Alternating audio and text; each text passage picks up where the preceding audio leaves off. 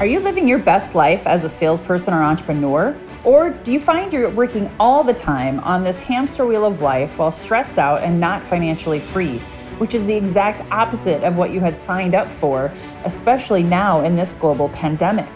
If this is you, you are not alone. I found myself there in 2008 when I lost everything, including my health, and had to pivot working from home for the first time with no money. I rebuilt my life from scratch, juggling motherhood and marriage to get my life back and be recession and pandemic proof today. Now we live laptop lifestyles with our kids and are poised to travel the world together. How did we do it?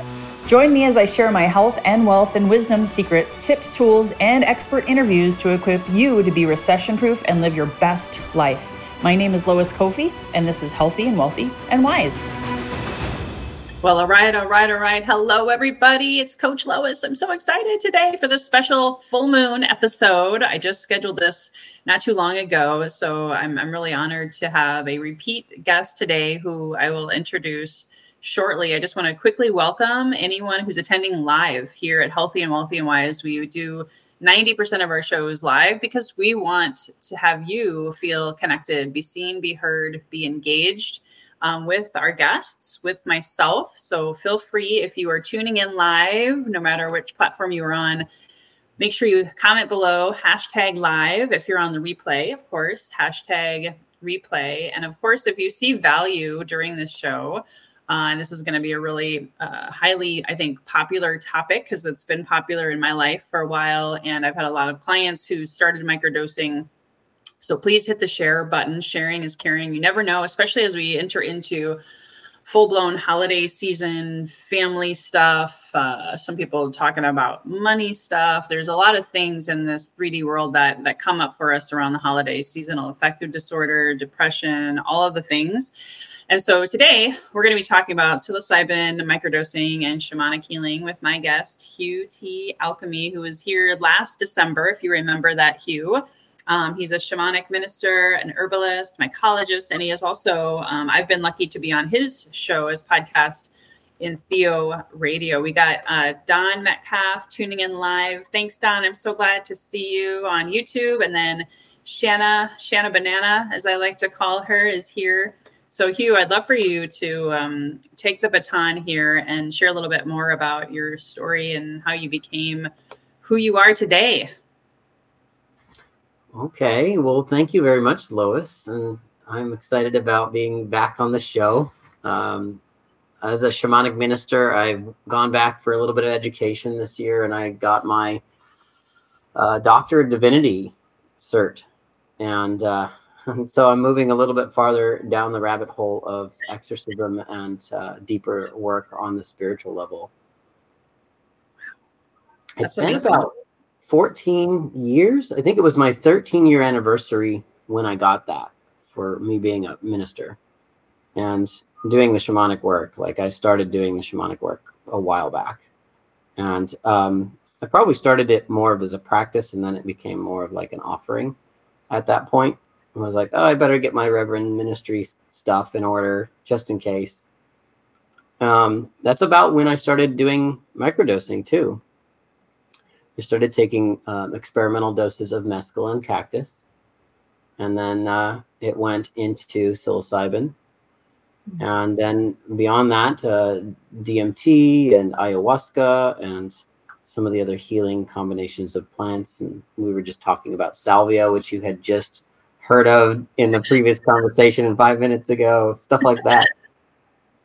And then, circle back all the way through those experimental medicines and journeys, and then I started using cannabis. So that blows the whole gateway substance concept away, right?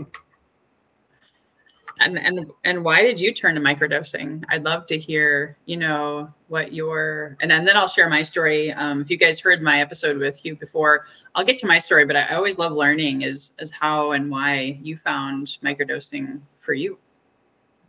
That's a good question. Why did I turn to microdosing? I started cultivating the mushrooms and the cactus, and I felt like there was some evidence in the spirituality that I was studying, which was Vedanta, yogic scriptures, and looking for the information about Soma and the Rig Veda, and the presentation of R. Gordon Wasson as a metaphor or suggestion that mushrooms were the Soma, the elixir of immortality of the ancient Vedics. And so I was like, oh, okay, well, if this is the elixir of immortality, and I'm studying consciousness and I'm studying alchemy, I better, and I'm studying yoga too at that time, I better try to do it for myself, experiment on myself. And I asked about efficacy and safety and protocols of use from my herbalist teacher, who was out in San Diego, Escondido area. And I was living in that same area at the time. And I kind of just jumped in. There wasn't really like a lot of fear. It was like I had already done dimethyltryptamine, smoked a free base of 5-methoxy dimethyltryptamine. So I'm like, well, these other ones must be a little bit gentler and, more embodied, whereas dimethyltryptamine was a really out-of-body experience, like a death rebirth experience. So I jumped right into not microdosing, but taking a full dose of psilocybin mushrooms, a visionary dose. And I did the same thing, attempted that same thing with cactus prior to that. And both of those vision states were really somatic, very embodied, gave me a lot of perspectives about myself, added to my spirituality, and then started to lock and key, unlock my awareness of past lives, which I have always had since I was a child, growing and living in Southern California. So those things keep proceeding, and in magical practice and in shamanic practice, as well as self-discovery, those sort of initiatory rites, I was like, okay, well, I've heard about taking smaller doses of these things. I started out not with psilocybin microdosing. I started out microdosing with mescaline. And it gave me energy and mood supplementation. It felt like it was cleansing. There's even an episode I watched recently in the last few months of Hamilton's Pharmacopoeia, where he goes down to take San Pedro, because I wasn't using peyote, I was using San Pedro cactus. With a San Pedro, we call it huachumero, or huachuma is the mix of San Pedro. And this guy takes it every day of his life. He obviously can't observe strict dieta, but he definitely does. So he does mescaline every day. And so it led me down the rabbit hole of research, like, how is this safe? And there is and this is why I think that psilocybin's on the cutting board for changing its position in schedule for the DEA. Because there are certain things that psilocybin isn't effective for. You can't take it every day as a microdose. But it does cure, as they've shown in studies, different things. Cure being an avant-garde word that maybe people don't want to hear, but it helps. We could say it helps and it heals depression. I like to use the word cure because I'm a minister. Not everyone can speak to that place. God and self and spirit cures. But medicine, the medical community can't cure. And therefore, if ever you were to receive a prescription for psilocybin, they can't say it's a cure. But I've seen people cured of major disorders like anxiety, depression, insomnia, things that are just plaguing their life. However, the point I'm getting to is that things like mescaline that are still scheduled and probably won't be changing their schedule for the DEA, unlike psilocybin, which is going to probably, in the Biden administration, we think, be rescheduled for therapeutic use. Mescaline has no contraindications long-term for microdosing, and people in the Native American church have used it almost their entire lives without side effects. Whereas psilocybin, you build tolerance to it. Mescaline, you don't really build tolerance to it. So it's really interesting that my microdosing story starts with a cactus and then it moves to mushrooms. And since I was a cultivator in that time, back in that was like 2009 or something, I would just eat fresh mushrooms. And it just seemed like an honoring of the medicine, a way of connecting with it, a way of understanding how to grow better, how I had a relationship to it. And I wasn't really seeking it to make me a better person. I was seeking it to give me information and to learn directly from it as if it was a teacher. And I think more or less I got that idea from my herbalist teacher, who was just like, yeah, just do what the ancients did: observe, interact, create right relationship. And that's really the solid 3 principles of our life, with everything, with humans and animals and plants and fungi. Observe, connect, and create right relationship. I love that. Wow. I wrote copious notes down, so I want to revisit and unpack. We'll see how we go. I also want to remind any of our guests, because I know some people did want to attend live. You can at any time ask us questions. You can learn as well from what we're talking about. But if something comes up, please comment so that we can get to your question. So you talked about a lot of things, but for anybody who's never microdosed, and now it seems to be kind of the buzzword, and you touched on a few different reasons why people would want to microdose. Can you explain, because there's people out there probably don't even know what is microdosing, like what I've had people ask questions like, how much is it? Is it a gram? Is it what is the actual measurement? So do you mind unpacking the actual definition of microdosing first? Totally. And I think we talk about this a little bit both in the last podcast. So I encourage people who are able to go back and watch the replay with Lois. And then also we have a course online. I think microdosemushrooms.org is the easiest link to find that. But you can find courses online about what is microdosing, and you'll hear my voice, and I'll have written the whole course up, and you can find those through Linktree/Mushroom Shaman. And so microdosing too, by the way, I'll put those in the show notes, but carry on. Great. Yeah. So microdosing is a sub visual. It's like it's a dose that's below threshold. And we define threshold, it's basically you notice there's a change in your perception. A sub-perceptual dose. That's what I was trying to say before. So for most people, a sub-perceptual dose of psilocybin or mescaline is like milligrams. If it's concentrated milligrams of mescaline, then it might even be less. I mean, we're talking like 10 milligrams for mescaline, maybe even less, maybe like 5. And it's very rare that people actually have access to mescaline anymore. It's mostly served in Native American church ceremonies and or Wachuma ceremonies with the San Pedro cactus. And those aren't microdose ceremonies, obviously. But people do still microdose with it in liquid form. And then with psilocybin, we're talking like 80 milligrams to 100 milligrams of dried mushrooms. That's where most people start to notice perceptual changes, changes of perception.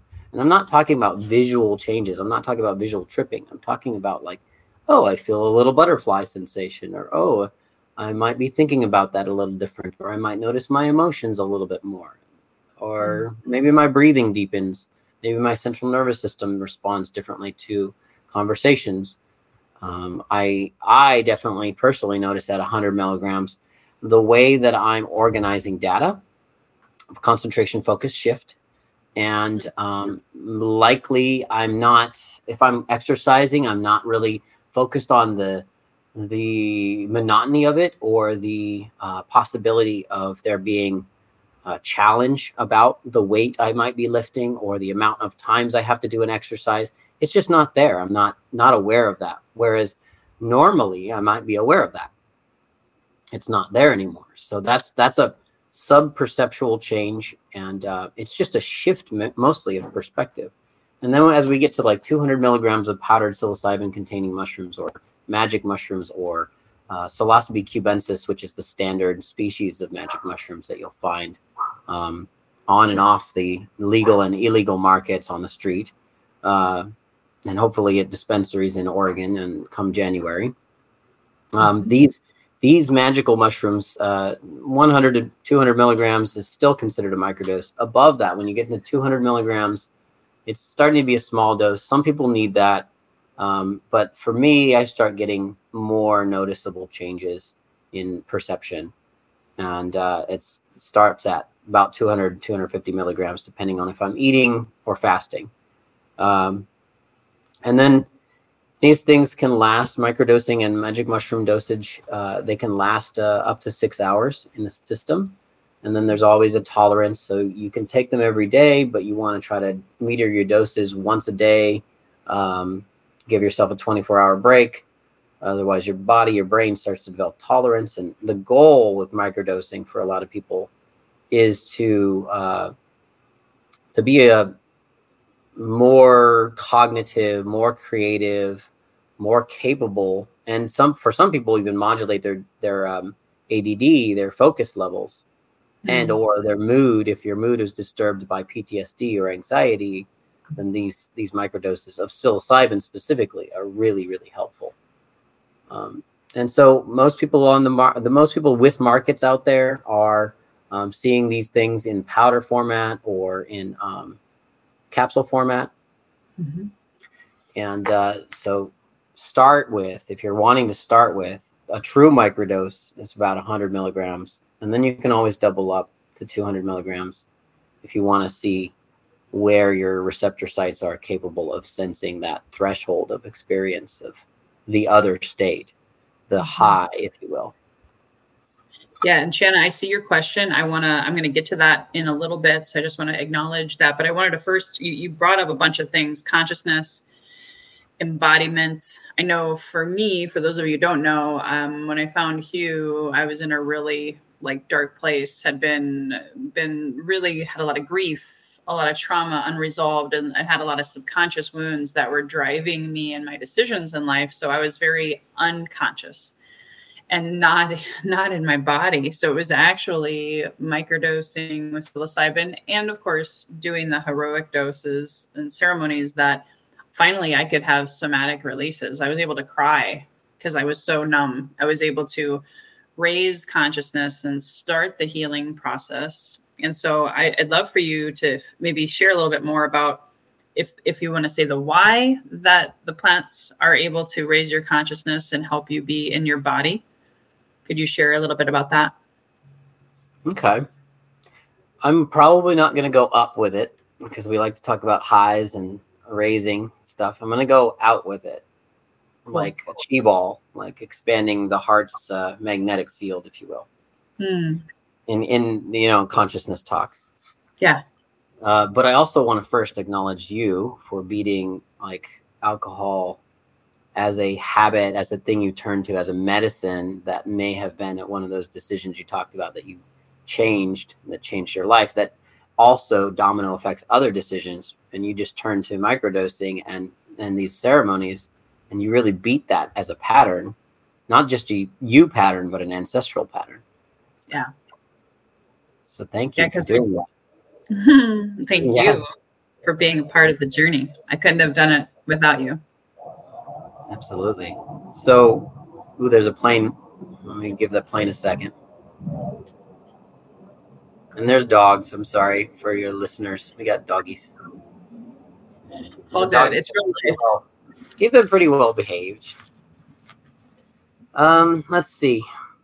So, microdosing and these magical psychedelic and entheogenic substances, depending on your camp. I'm in the entheogenic side of things, so I can't take these substances without acknowledging the spirit world. Some people can, and they call them psychedelics, and that's a little bit more general. Again, referring to psyche, the mind, versus where I think the spirit world and I interact is a little bit more in the body, in the heart, and the gut. Sometimes even in the fear section where we got their tailbone and stuff like that. So spirit for me and my practices is really a full body thing. So I don't use the word psychedelic as much. And hence the radio name, Entheo Radio. For those of us who are hearing that term for the first time, it just means generating spirit or God within, Theo being God. It's a substance that generates spirit within, or God within. Whereas a psychedelic means more or less it's mind manifesting. The mind then gives way to reality and other things. So and I absolutely avoid the word hallucinogen, because while hallucinogen is a cool terminology, hallucination might not actually be the basis for some of these experiences. Because when we start to define reality, we start to see that it's more or less mutual hallucination based on belief. So it's hard to use hallucination as a solid term anymore. Just in general, I like dreams. I like visions. Those are good alternative words for that. So here's where I think it shifts. Consciousness as a mechanism, microdosing and psilocybin as a mechanism for expanding consciousness is more or less a process of becoming more aware of everything around you, all your relations, as we say in Native American traditions. So I'm going to bring it back to a story from a family member. My family members have studied Carlos Castaneda's work when it first came out. And I was lucky enough to be involved with what I'm involved with and talk to my grandfather's brother about an LSD trip he took. And we were up in the Redwoods. They live up in the Redwoods in Northern California. And they're the side of the family that was like, no, we're not doing this, whatever. But the warmongering of Southern California, which is just a little bit more of a less liberal zone. So they went up there and, they grew pot, and they're part of a liberal family background, or a conservative family background, which I'm part of too. But they decided to be more involved with nature and more involved with these entheogens. He's telling me as an old man, and I'm a young man, that he took LSD with his son once, and his son was there present. It was my cousin Tomas. And they looked at the dog while they were tripping. And the soul of the dog and the spirit of the dog and the kindness and the compassion of the dog just came out. And they're like, wow, this dog is so loving towards us. It's important to be like loving in reciprocity. They both could see it. Their separate experience was that the dog just absolutely was showing this, aura and energy of an eminence of love and gratitude and just wanting to be with them. And they were, out on a trail in nature, probably.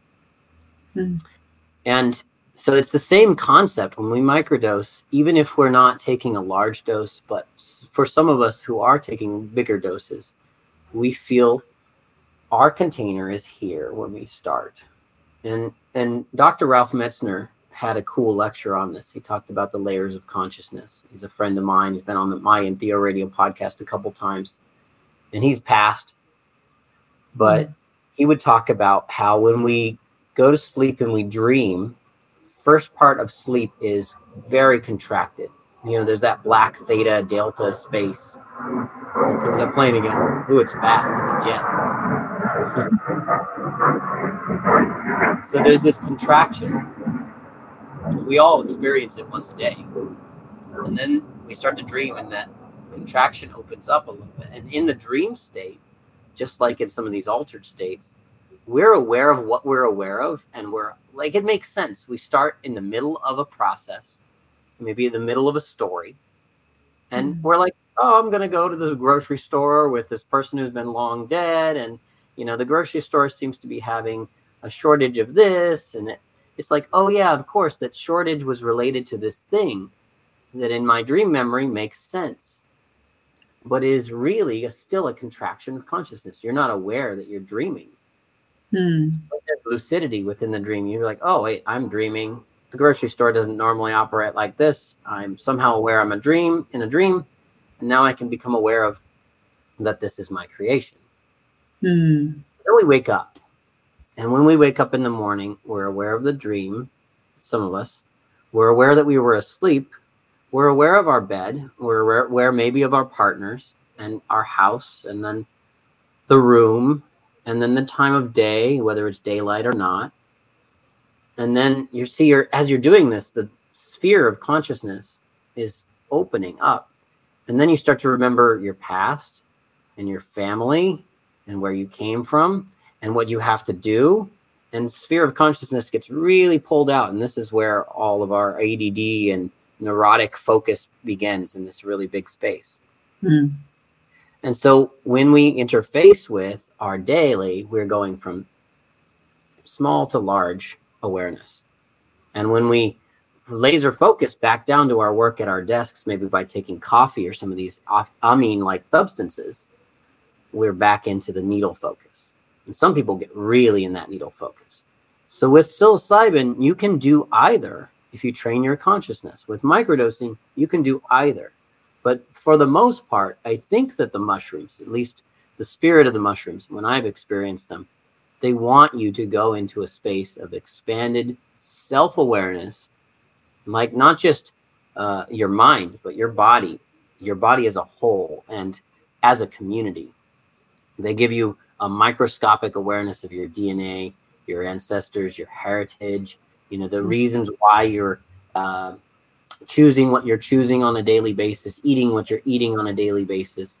And so that might not be this big thing, because that's maybe more of the larger, more classical psychedelic experience. It's like you normally would put food in your mouth and you've got this much consciousness, but now you've microdosed and you got a little bit more consciousness about what's in your mouth, how you're chewing, how you're breathing when you do it.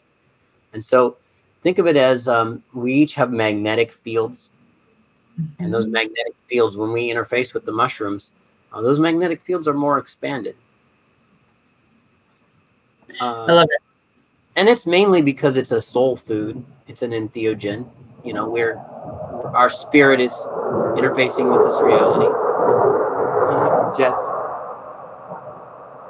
I love it. I just want to acknowledge, I love that you're coming from, and this is why I work with Hugh, you guys. One of the things that I know, having been in the health and fitness industry, having sold coffee, since you mentioned coffee, I know how people, they're always looking for a quick fix, a magic pill, snake oil, lotion, or potion, right? And a lot of times the shakes and the supplement industry and all that I've been in, I got a little disenchanted, because again, people were expecting a placebo effect or some kind of overnight result, and that's more where I would say you were talking about being stuck more in the mind and the expectation. Whereas with microdosing and working with you, you're more about the spirit, the relationship with the medicine. So that's one concern I have about microdosing, being even with psychotherapists and being out there in the world. I think if you don't have a relationship with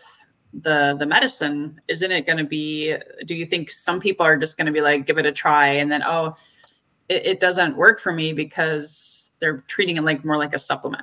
Does that make sense? Absolutely. Let me say it like this. There is no one keeper of the flame or the fire of our ancestral heritage, of our healing. There is no one keeper, whether they are certified or they've been to school, or they're a microbiologist or a psychologist or a psychiatrist or a doctor. There is no one keeper. We are all part of the sacred fire of the ancestors. And they all, in order to get us to this state, in my experience, the state that we're even listening to this podcast in, they all took mushrooms. There is not a single ancestor who did not utilize these sacred plants and fungi to get us where we are today. Wow, that's profound. So we can't, it's okay that they're doing that. It's a step in the right direction, but we can't, at least I can't, let me own that. I can't see it as a compartmentalized thing.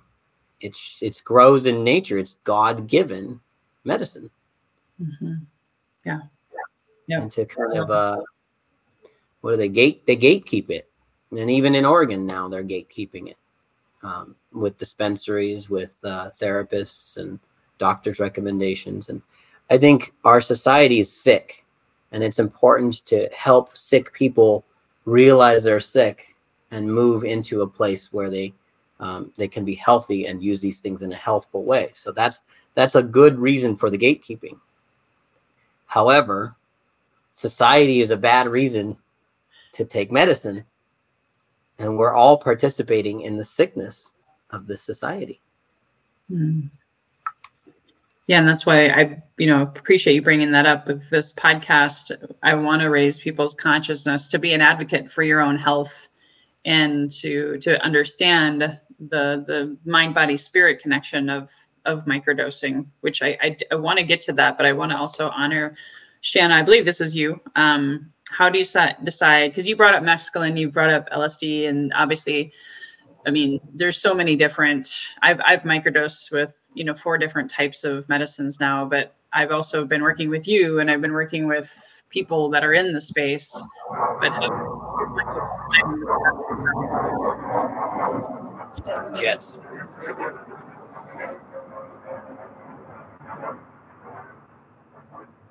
Okay. So the question from your viewer there was, how do you decide which medicine is right? Mm-hmm. So there's lots of ways. You can see a guide. You can see a number of different healers. One of my favorite things that I started with at a very young age was kinesiology, muscle testing. So you can muscle test to see if this medicine or supplement or food is really good for you. You can see a naturopath, and that naturopath might have an opinion about certain things over other things.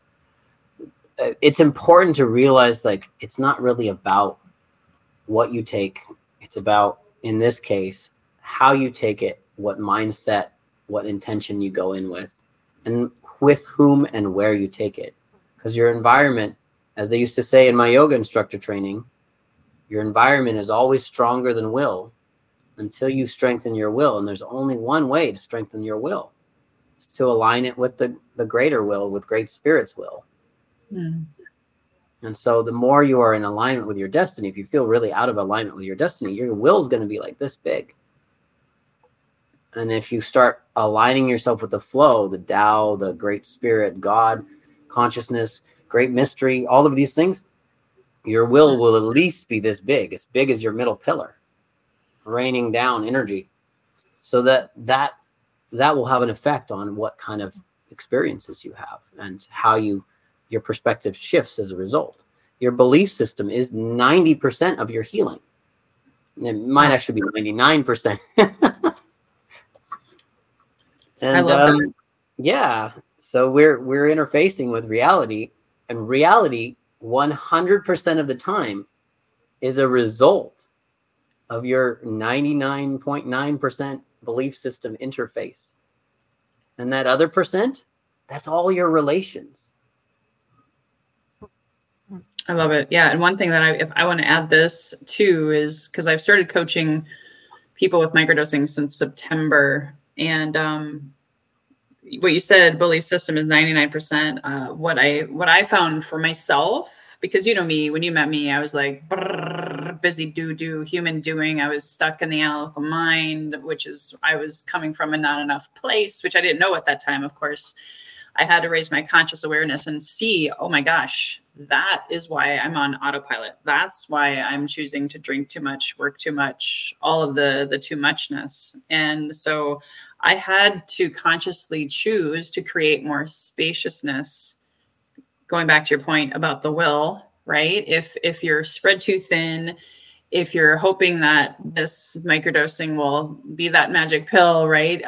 You're absolutely right. Then you have too small of a will. So what I've seen work for people, and I'd love for you to expand upon this, is I chose to slow down. And in my experience, that made all the difference for me.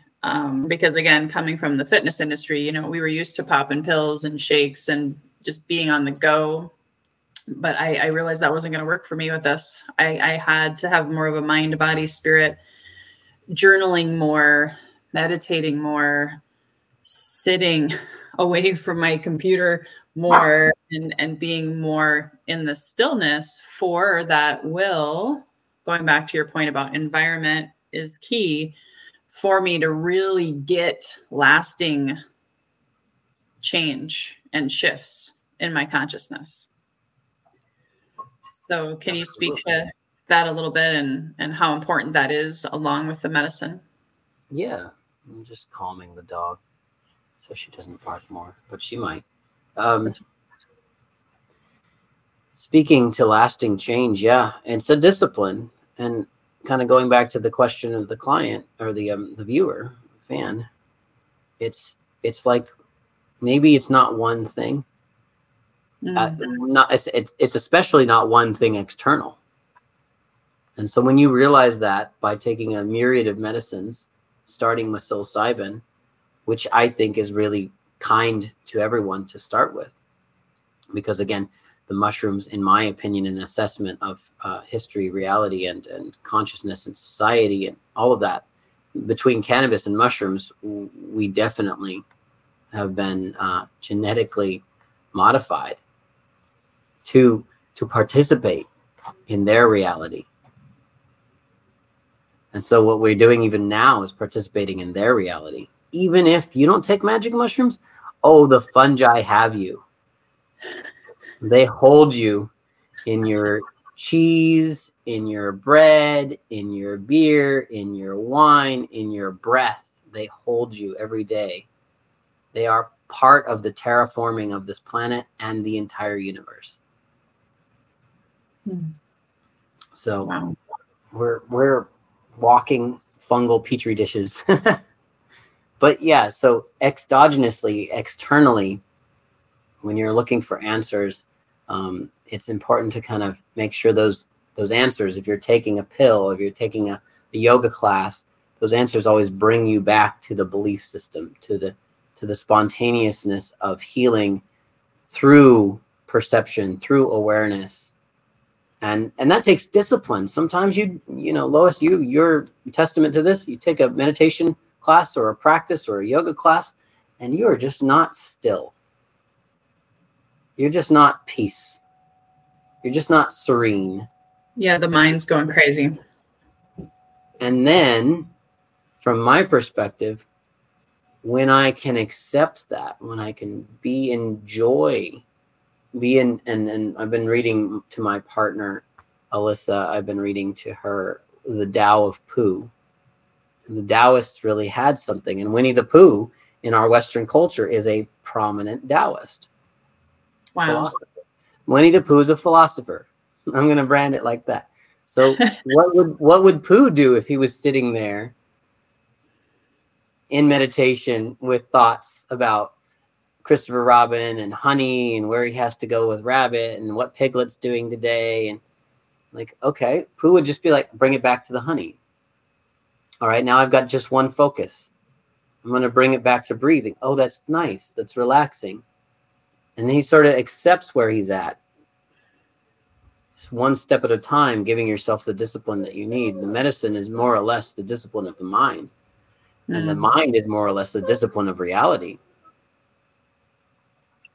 Yeah, I love it. Yeah, and you and I now, because I introduced Franco to you. Franco has been on my podcast 3 times now. So we've talked a lot about that pursuit of happiness. And a lot of times we've been programmed in this game, this illusion of this world to look for those happiness externally, right? Whereas just going back to the basics, the Tao of Pooh, I love that. I'm gonna have to check that out.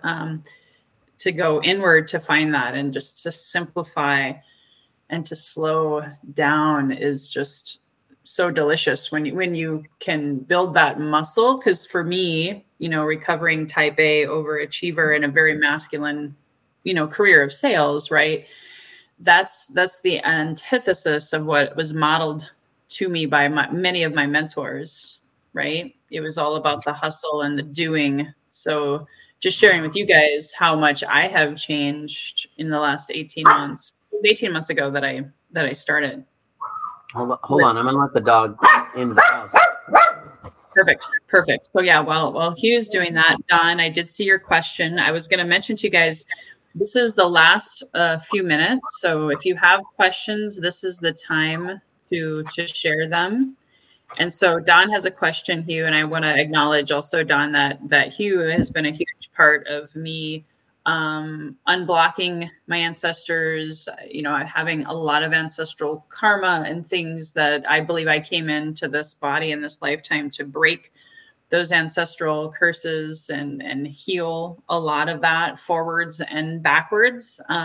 So Don has heard me talk about this. I'm streaming live inside of my ancestral breakthrough Facebook group that me and my husband just created. Yeah. So Don said, how does one's ancestry influence the present? And how does microdosing affect this influence? I can't wait to hear your response to this. Wow. I don't know if I can really, I'm going to do my best. That right there is a dissertation question. Yep. Don, I'm going to not acknowledge you for having the same last name as somebody who I feel I can learn a lot from. His name is Byron Metcalf, and he does some amazing shamanic journey work music. So check out Byron Metcalf and his shamanic journey work music. So Don Metcalf, wonderful question about ancestry and how it influences the present and microdosing. So we have the ancestors within us all the time. Most of our decisions, especially the unconscious ones, are ancestral related. Mom did it, so I do it too. Dad did it, so we do it like he does. In Sedona, I heard a recent phrase visiting there, as I live pretty close by to Sedona. You came into this life, Lois, to be a cycle breaker. Have you heard that one? Oh, hell yeah. Break the cycle. So the ancestors, they want to be honored. They cause us to do and to make unconscious decisions because it got them where they were able to, sire children and pass on the legacy of genetics to you, the listener.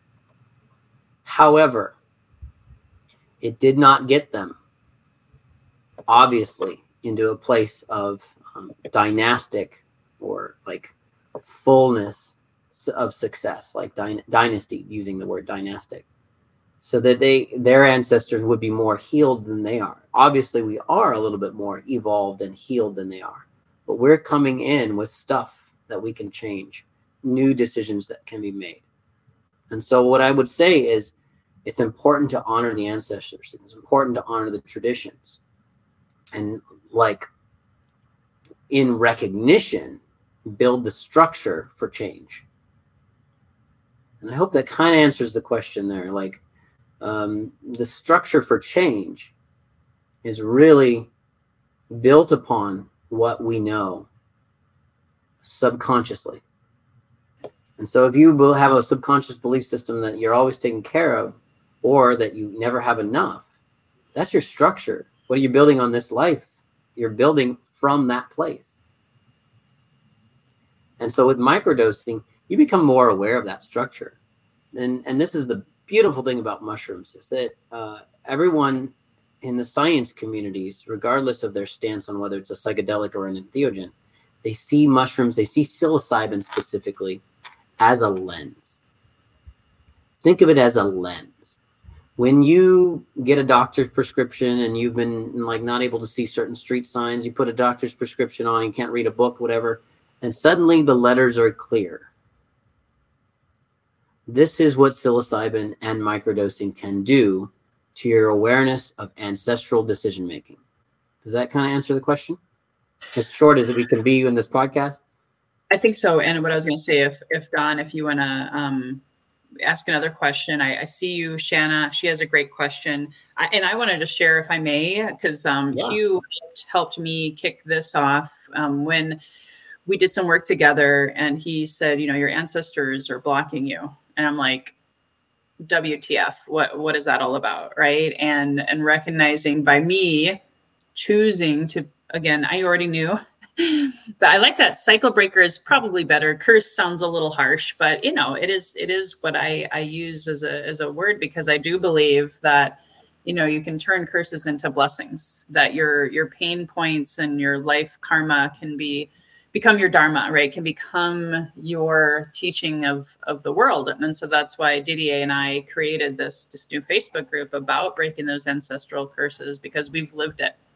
We've learned so much from the medicines, and more from heroic doses done. I do want to acknowledge that, but also from the microdosing. Now that I've gone through the heroic dose journeys, where I convened with my ancestors, and I'm like, why am I a binge drinking workaholic? Like, what is this all about? Because I know this is not who I am. I wasn't this person. I knew it in my soul was crying and saying, this is not you. This is not you. You've got to do something. You got to break this. And because there's a lot of times where people say that disease runs in your family, alcoholism runs in your family. And I'm here to tell you, it's really more of the trauma, the subconscious limiting beliefs that have been passed down. And so while I was sitting with my ancestors, they told me why I carried that shame and worthlessness and not enoughness. And again, all of this was deep, deep inner work that led me to that conversation with them. And I had a breakthrough. I realized, oh my gosh, so this was my gift. This was my ancestors' gift to me that was impacting my present for a really long time, about 14 years. And I asked them, hey, can I be done with that now? Can I like let that shit go, pardon the expression? And they laughed. And ever since that was June of this year in, this heroic dose ceremony, I was able to then have total awareness. And I catch myself now when I go to that shame or worthlessness or not enoughness that led me to make all of those decisions that were really painful for my life for a really long time, and find love and compassion and peace and understanding. And so I continue to microdose to now connect even deeper with that memory, that spiritual connection that I have with my ancestors within. And that it's also a way for me to be more conscious, to be more aware, to not go backwards, to not go back that way. That was my lessons and the cycle that I'm breaking. So I don't know if you want to add anything more to that, Hugh, because obviously you've been in the space a lot longer than I have, but that's how I like to explain that whole ancestral thing. Hey, I acknowledge you. That is very descriptive, and it fits a lot with what I practice and believe. I want to also add to Dawn's question to kind of facilitate a little bit more into how microdosing can be more of a direct way to interface with the ancestors. I microdose and I go swimming, and I am a little bit of a scaredy swimmer. I microdose and I do cold plunge, and I really don't like doing that. I microdose and I do sweat lodge, or I do a small dose and I do sweat lodge, and it's challenging. It's challenging to the point where I feel like I'm going to die. Face in the dirt. It's hot in here. I can't breathe. Why do we microdose and do these things? It's because the combination was done by our ancestors, is an honored, tried and true path. And when we get close to the place of death, we can hear more clearly all the people we've been that have given us good advice that have got us to this point. And we get out of the situation and we move forward with that extra information. Just as Lois, her story acknowledged that she didn't want to do it like she was doing it. But when you take a heroic dose, sometimes you get really close, or at least psychologically, you get really close to death. At least the door of it. And we can listen through the door quite safely to the people on the other side. Yeah, it's pretty magical. I know if my husband were here, he could tell you some really amazing stories. Now I've started channeling with my ancestors and rocking out to music with my ancestors. And it's if you can get to that level, guys, I can't even begin to tell you the love, the connection. And I know a lot of people feel separate, right? In this world with a lot of dogma, a lot of rules, a lot of judgment, a lot of that's going away. Thankfully, it's really nice to know that you're not alone. And I think that's where a lot of people's biggest fear is: feeling separate, abandoned, feeling alone, feeling weird, feeling less than. And when you can make that connection with the help of the medicine and overcome those fears and know that you have guiding support with the medicine and with your ancestors, it's just, it's beautiful. It just took me a while to get there. So just want to thank you so much, Hugh, for your help in that. And I just want to acknowledge, Dawn, your comment about, I can see what you mean. I see the influence in me. Expanding the awareness is a good way. So that's beautiful. I want to quickly, because I know it's almost 50 minutes here, Hugh. Shanna asks, what's the youngest this medicine can be used? I'm going to jump right on that. There's a lot of people in other cultures that aren't part of our sick society here in the US of A who are allowing in microdosing and or small doses, appropriately sized doses of ayahuasca, mescaline-containing cactus, and psilocybin-containing mushrooms to their children with their families intact before they become distracted by separation, divorce, pain, suffering, things like that. So I myself, in my family, in my household, I have a son who's going on 11, and he has microdosed for about half of his life. And we don't obviously do it consistently. It's not, punishment related. It's like, hey, I'm going to do this. Would you like some? And he can make a decision on that. So I stick my neck out by saying that I think it's normal and appropriate household practice to take these medicines in as a father and as a participating parent in a relationship. And then, he knows, he's always been around it. I've grown his entire life, more than his entire life. And he knows what these things do. He's sat ceremony with me. He's sat healings with me. He knows people get well, which is a euphemism for vomit. And he knows what it means. He knows they drank the medicine, and he knows that they're vomiting, and he knows that they're vomiting more than just stuff, physical stuff. He knows they're vomiting emotional stuff. So he's a very special guy, and not everyone's raised that way. But I think we can start to safely suggest microdosing is reasonable for children.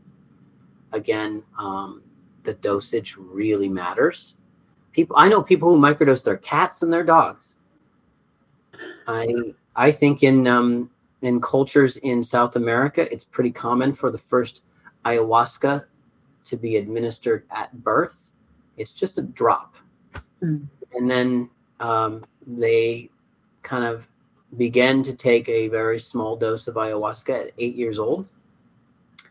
And I think in labor, childbirth, the mother of a Native American woman who is part of the Native American church will often take peyote in the birth process. So it's got to be in the milk. The mescaline will be in the milk. These medicines are very safe when done culturally appropriately. And I'm not talking about if you're not part of the culture in South America or some Native American tribe here in North America. I'm not talking about using their culture. I'm talking about using your own culture in your own house. Adding to it a little bit of medicine work, a little bit of sacred food. Think of it as sacred food. If you are old enough to take communion and wine, why not? Yourself old enough to take the basis for the wafer in Catholic Church, which was a mushroom cap, in my opinion. However, my opinion is relatively extreme. It's not the opinion of a doctor. It's an opinion of a shamanic minister. And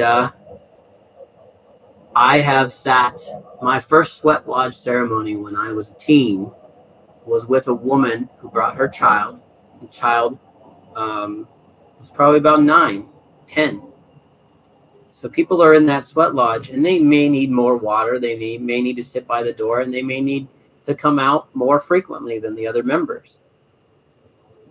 But there's no reason to ostracize a young person who wants to be part of a group, wants to be part of a tribe, wants to acknowledge their ancestors, wants to honor themselves. And they'll kind of gauge whether or not they're ready.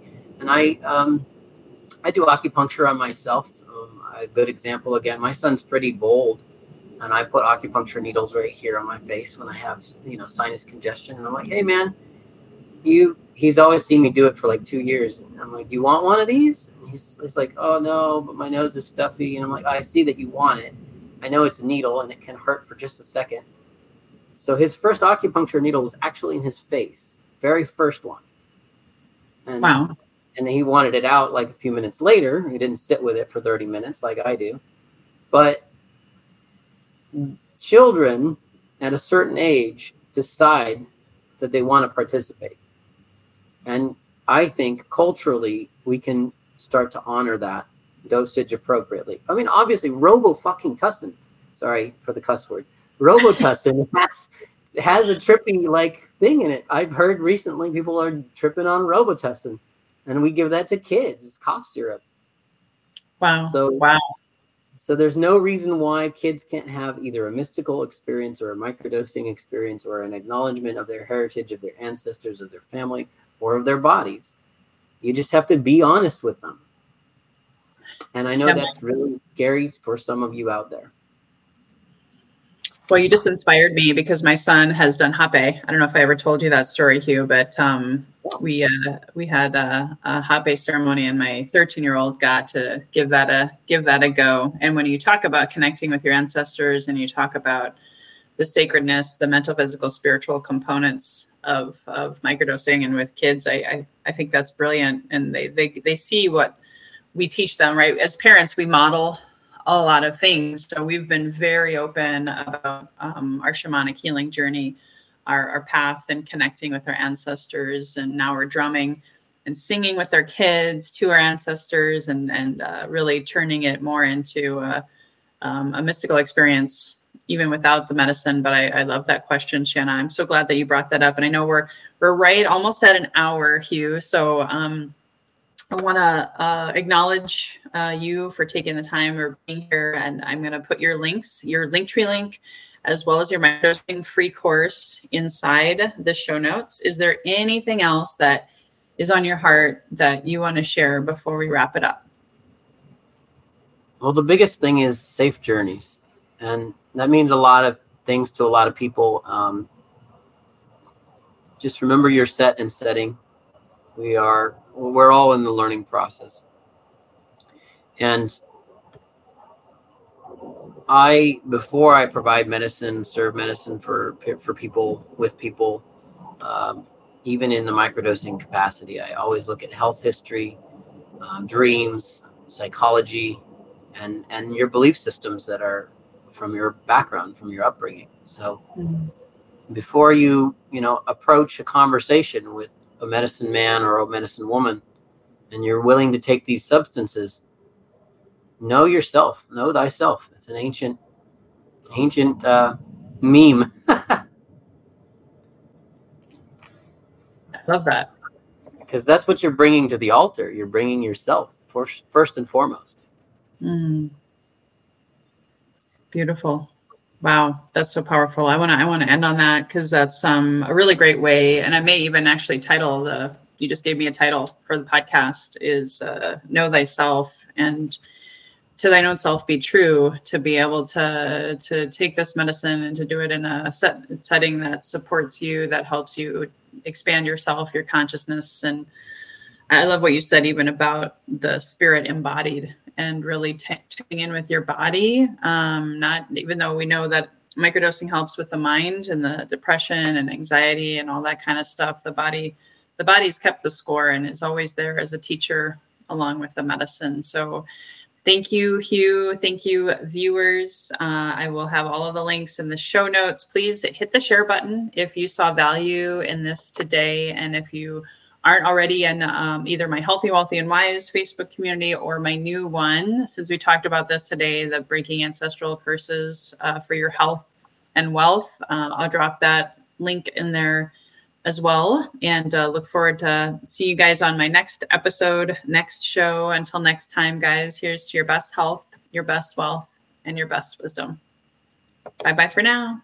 Well, all right. Thank you for attending another amazing Healthy and Wealthy and Wise show. Thank you so much. Please subscribe, download, leave a review or a rating. And also, if you felt like you could benefit from some help, maybe some magnetic mind support, maybe some lead generation and sales strategy, I would love to gift you a free month of my membership, or go to bookacallwithlois.com. That's right, www.bookacallwithlois.com. And if you haven't had a one-time free strategy session with me, that's my gift to you today for attending all the way to the end. Here's to your best health, your best wealth, and your best wisdom.